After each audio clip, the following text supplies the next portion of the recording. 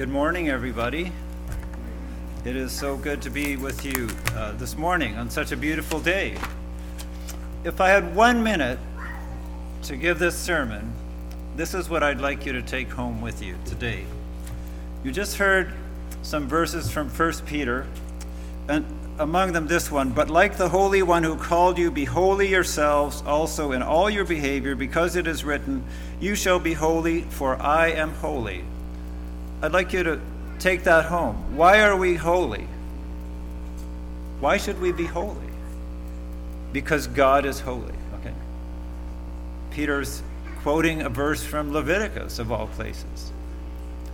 His commandment to be holy is tied directly to who he is. Okay. And you'll notice in 1 John 4:21, "And this is the commandment that we have from him, that the one who loves God should love his brother also." So God is commanding us to love one another, to love our brothers and sisters, because that's who God is. He said in verse 8 and in verse 16 that God is love, and we love because he first loved us.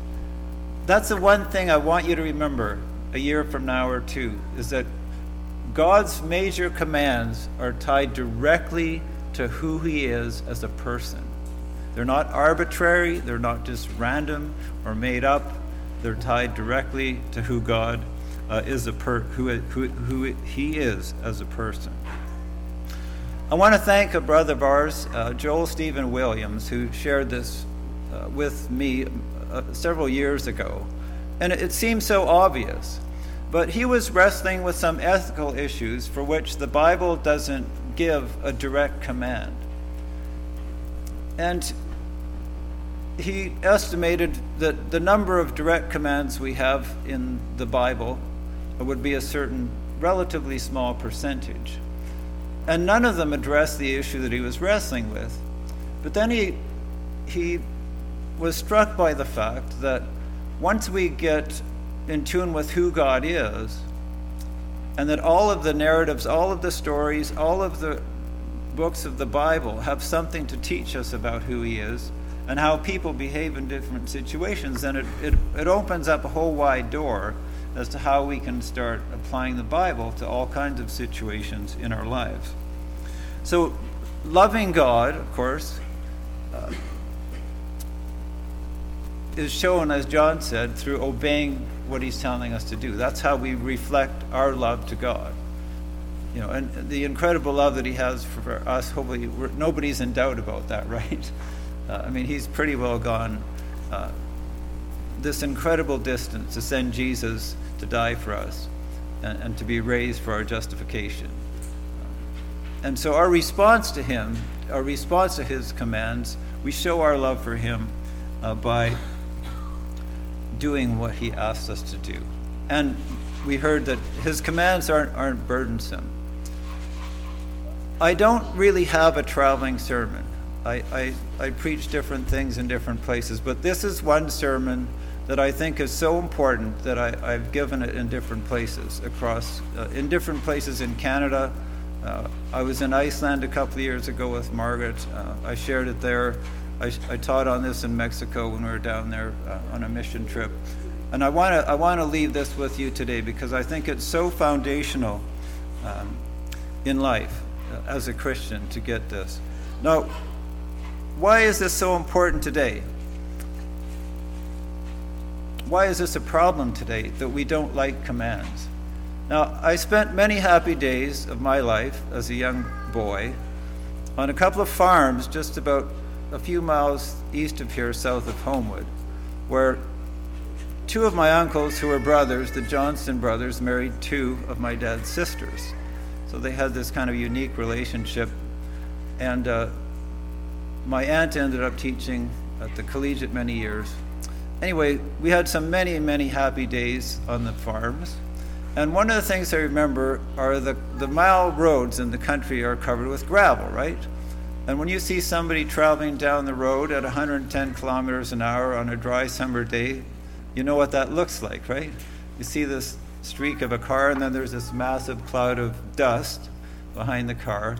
And what I noticed was that a lot of people who drive like that, they wouldn't stop at the stop signs. Well, why not? Why would you stop? You can see 5 miles in every direction and there's nobody coming, right? So you just go right through the stop sign.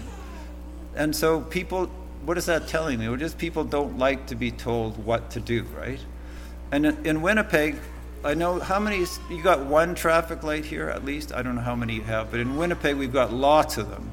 And people don't like stopping at red lights, so they just tend to run them, after they've turned red. So you need to keep your eyes open. Another example would be cell phones, okay? We have laws that say don't text and drive, right? But people can't resist. And so now we have more people dying from texting and using their phones than from driving inebriated, from alcohol. So what's the fundamental point behind that? Why should we follow these laws of not talking on our phone?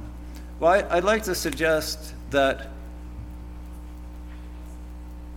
part of that is being considerate for the other person, okay? Part of that is in fulfillment of the laws of God to love our neighbor as ourselves.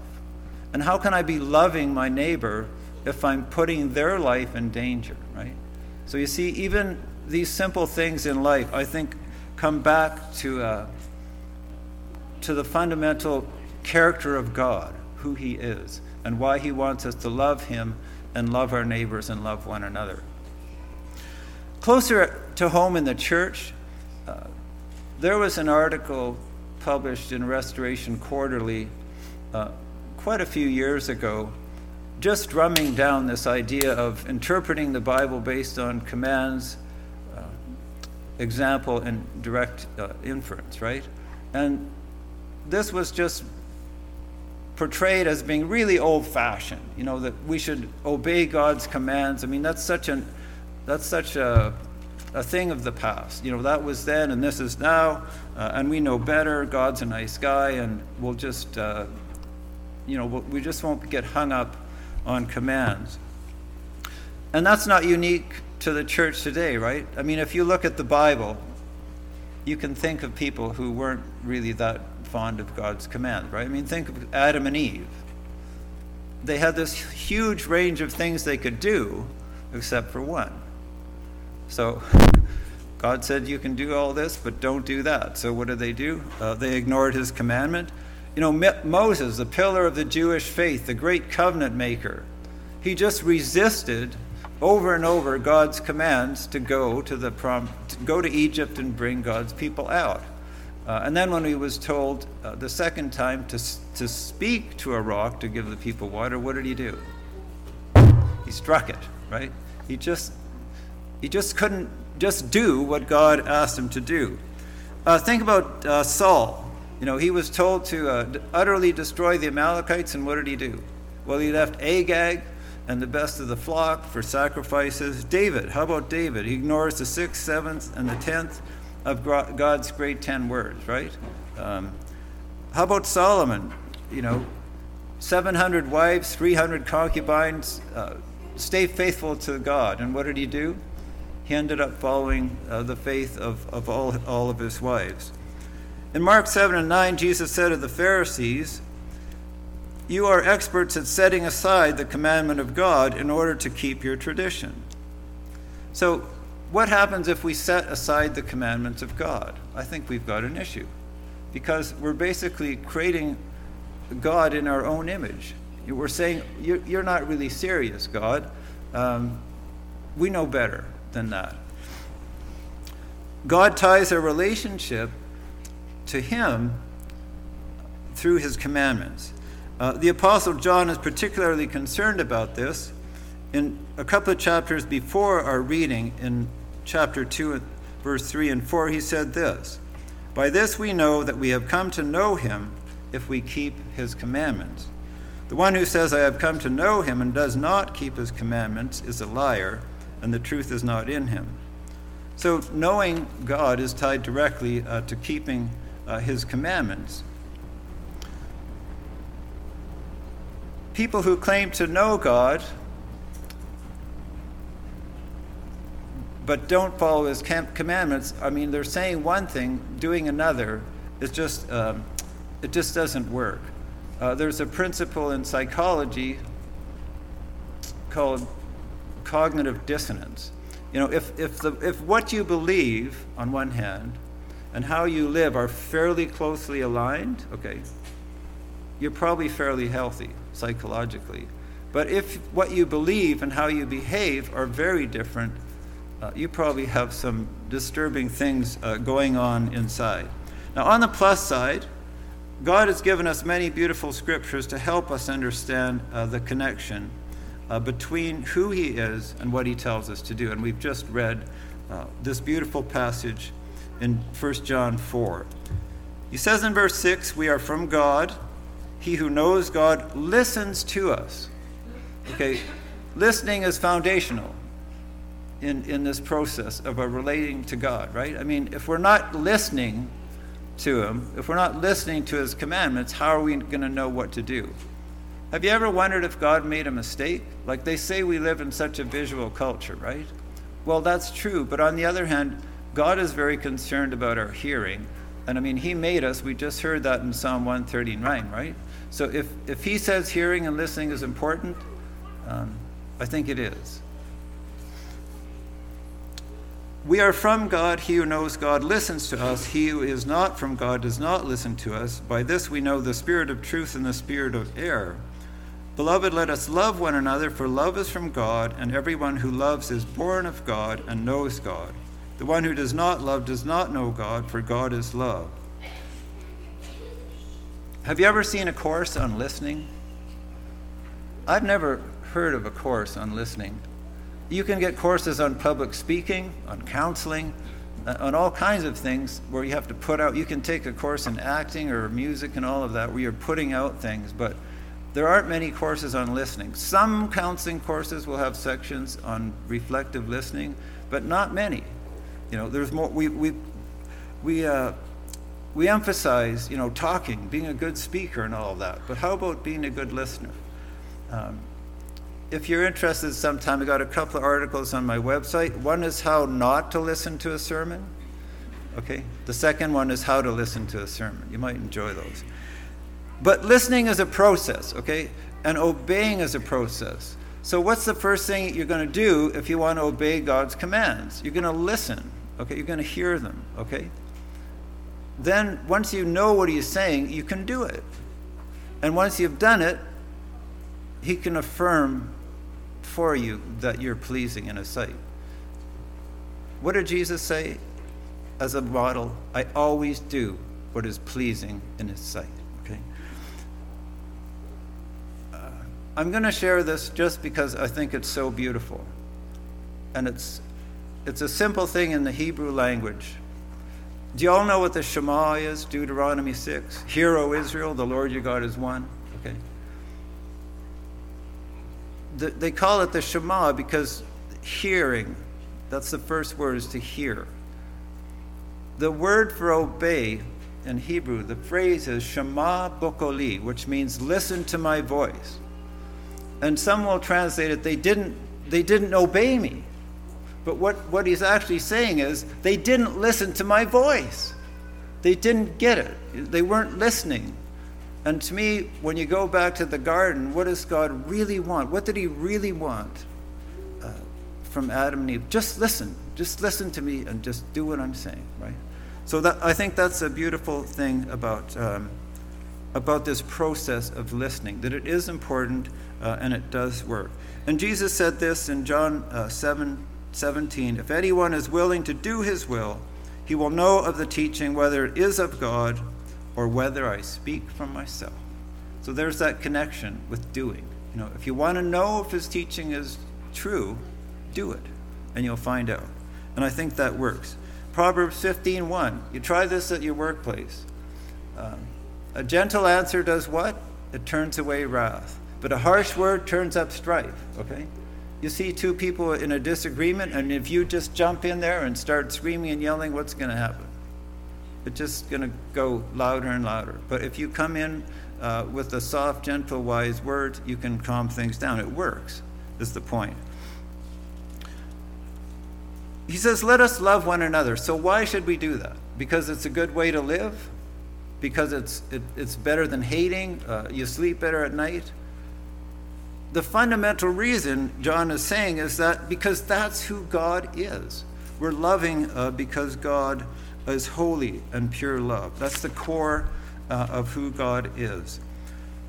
His love is selfless. His love is looking out for the best of others. He tells us in this beautiful passage about the ultimate act of love in verse 9.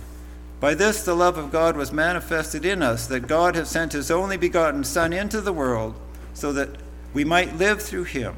And this is love, not that we loved God, but that he loved us and sent his Son to be the propitiation or the atoning sacrifice for our sins. No one has seen God at any time. If we love one another, God abides in us, and his love is perfected in us. The ultimate act of love is what Jesus did. As he said in John 15:13, greater love has no man than this, than one laid down his life for his brother. And as we saw in Peter, the power of the resurrection is what helps us do this. So just to summarize here, John's connection of God's character and commands, it's based on who he is. He commands us to do essentially what he is. He commands us he wants to make us like him, and this is part of the process of our spiritual transformation, is that we become like him as we do the things that he wants us to do.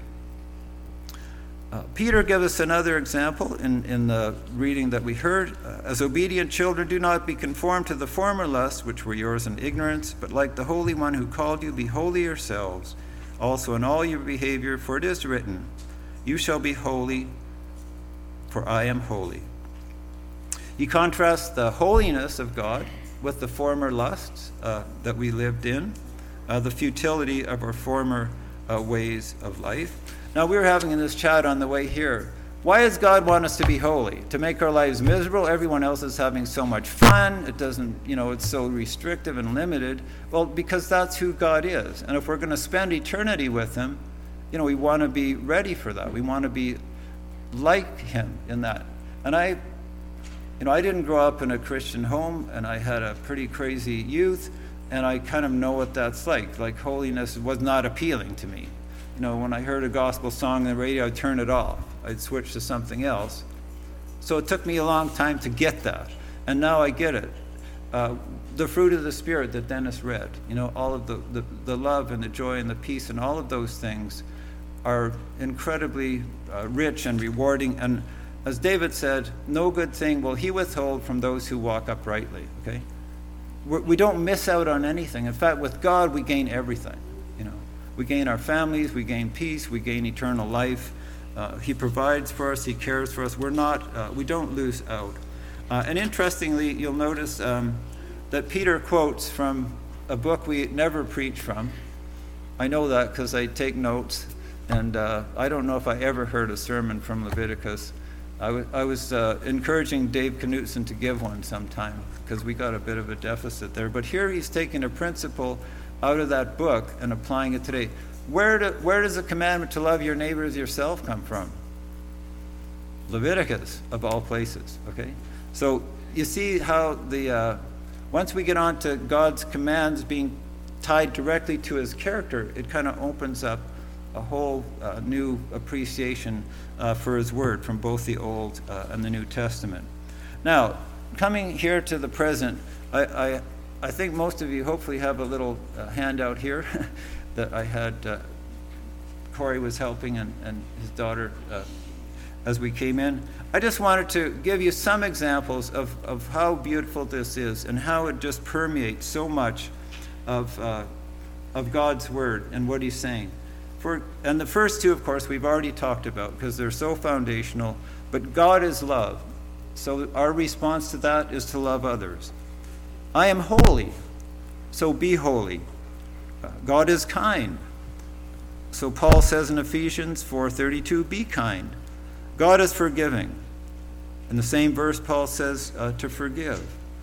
God is just, so do justice, as Malachi says. What's one of the things that God loves, if we can do? is to walk humbly with our God, to do justice and to love mercy, okay? God is faithful, so be faithful until death. Adultery is not illegal in this country, surprisingly. I mean, it causes so much pain. But what's the fundamental underlying principle against what we say is a negative command, okay? Don't commit adultery. Well, the fundamental underlying thing is that God is faithful. God is faithful, and he wants us to be faithful. God is merciful, so be merciful. God is good, do good. God works, so we work. That was the big problem for the Thessalonians. They just wanted to sit around and wait for Jesus to come back. He says, get busy, work. Jesus said, I am gentle. Paul says in Titus, be gentle. Jesus said, I'm humble in heart. And throughout the Bible, we have these countless commandments to humble ourselves. God will do a lot for us. He'll transform us. He even gives us self-control. Isn't that incredible? A fruit of the Spirit that we heard is self-control. But humbling ourselves is one thing we need to do. And did not Jesus do that to the point of death on a cross? God is peace, that beautiful saying from Judges 6:24, Yahweh Shalom, so be peaceable. He's patient, be patient. God is joyful, rejoice. God is one, be united. He's perfect, and be perfect. And it goes on. God is light, walk in the light. He's a righteous judge, judge with righteous judgment. He can be angry. What does Paul say? Be angry and don't sin. God is a consuming fire. Kindle afresh the gift of God which is in you. He is true, so speak the truth and walk in the truth. God is life, choose life. It goes on and on. Do you get the point? Just that connection. If you can just take that home with you and just enjoy that and make it inform your life, I think I would have done something worthwhile. I'm always pleased when this happens, when a year or two goes by and someone says, I heard this or that, and but I don't know who said it. And that happened to me one time, about a year or two after I'd given this to somebody. I said, yeah, I got that little thing on my fridge, but I can't remember where it came from. So that's the kind of thing I like to see happening. Now, somebody objected one time when I gave this list, and he said, well, you've left out a few things. And let me just say there are certain characteristics of God that he does not want us to have. For example, what does God say about vengeance? Vengeance is mine, says the Lord. I'll repay. And one of the things about Psalm 139, those last little verses before the end, that's what they call an imprecatory psalm. It's a prayer to God to deal with the enemies. Okay, here's my enemy, here's me, but my prayer is to God that he will deal. Vengeance is his. Okay, God is a jealous God. Okay, but we don't have a commandment to be jealous. We have a commandment to be zealous. But what's the fundamental good thing about God's jealousy? God is jealous of anything that would come between us and him. Okay? He doesn't want anything in there between us, and he's jealously desirous of our fellowship with him, and he doesn't want anything in between. So those are a couple of examples of things that I didn't put on the list, and I hope you kind of get that point, that there are characteristics of God that are his alone. He's omniscient. We don't know everything. And the older I get, the less I know.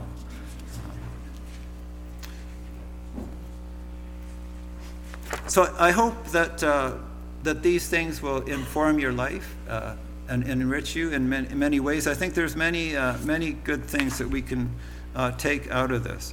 We can think about these things. We can dwell on them in our minds. We can do them. We can do them for the benefits that they have now in our lives, not just for the far away, but at home, in our workplaces, on the farm, in the shops, wherever. By the way, I was going to say, when I was a kid out there on the farm, coming to Carmen was a big deal. Going swimming, go to the store.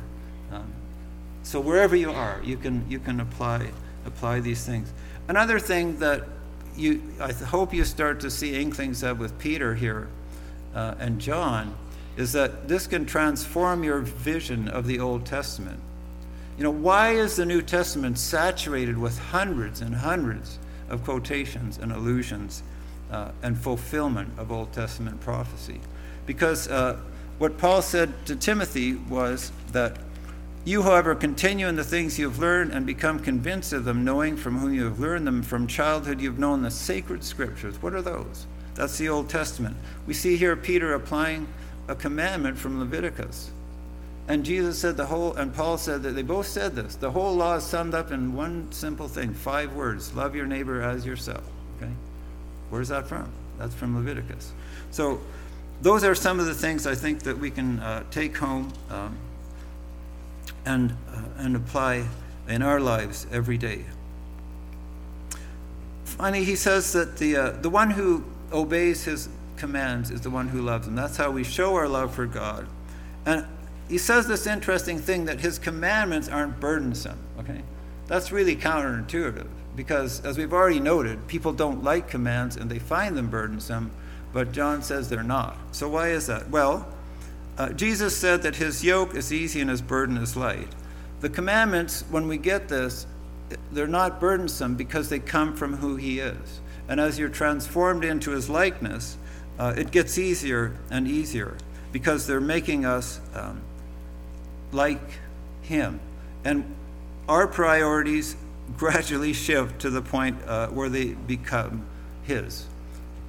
His priorities become ours, is what I'm trying to say. The other thing is he gives us the power of his Spirit, and that's what John said in 1 John 4.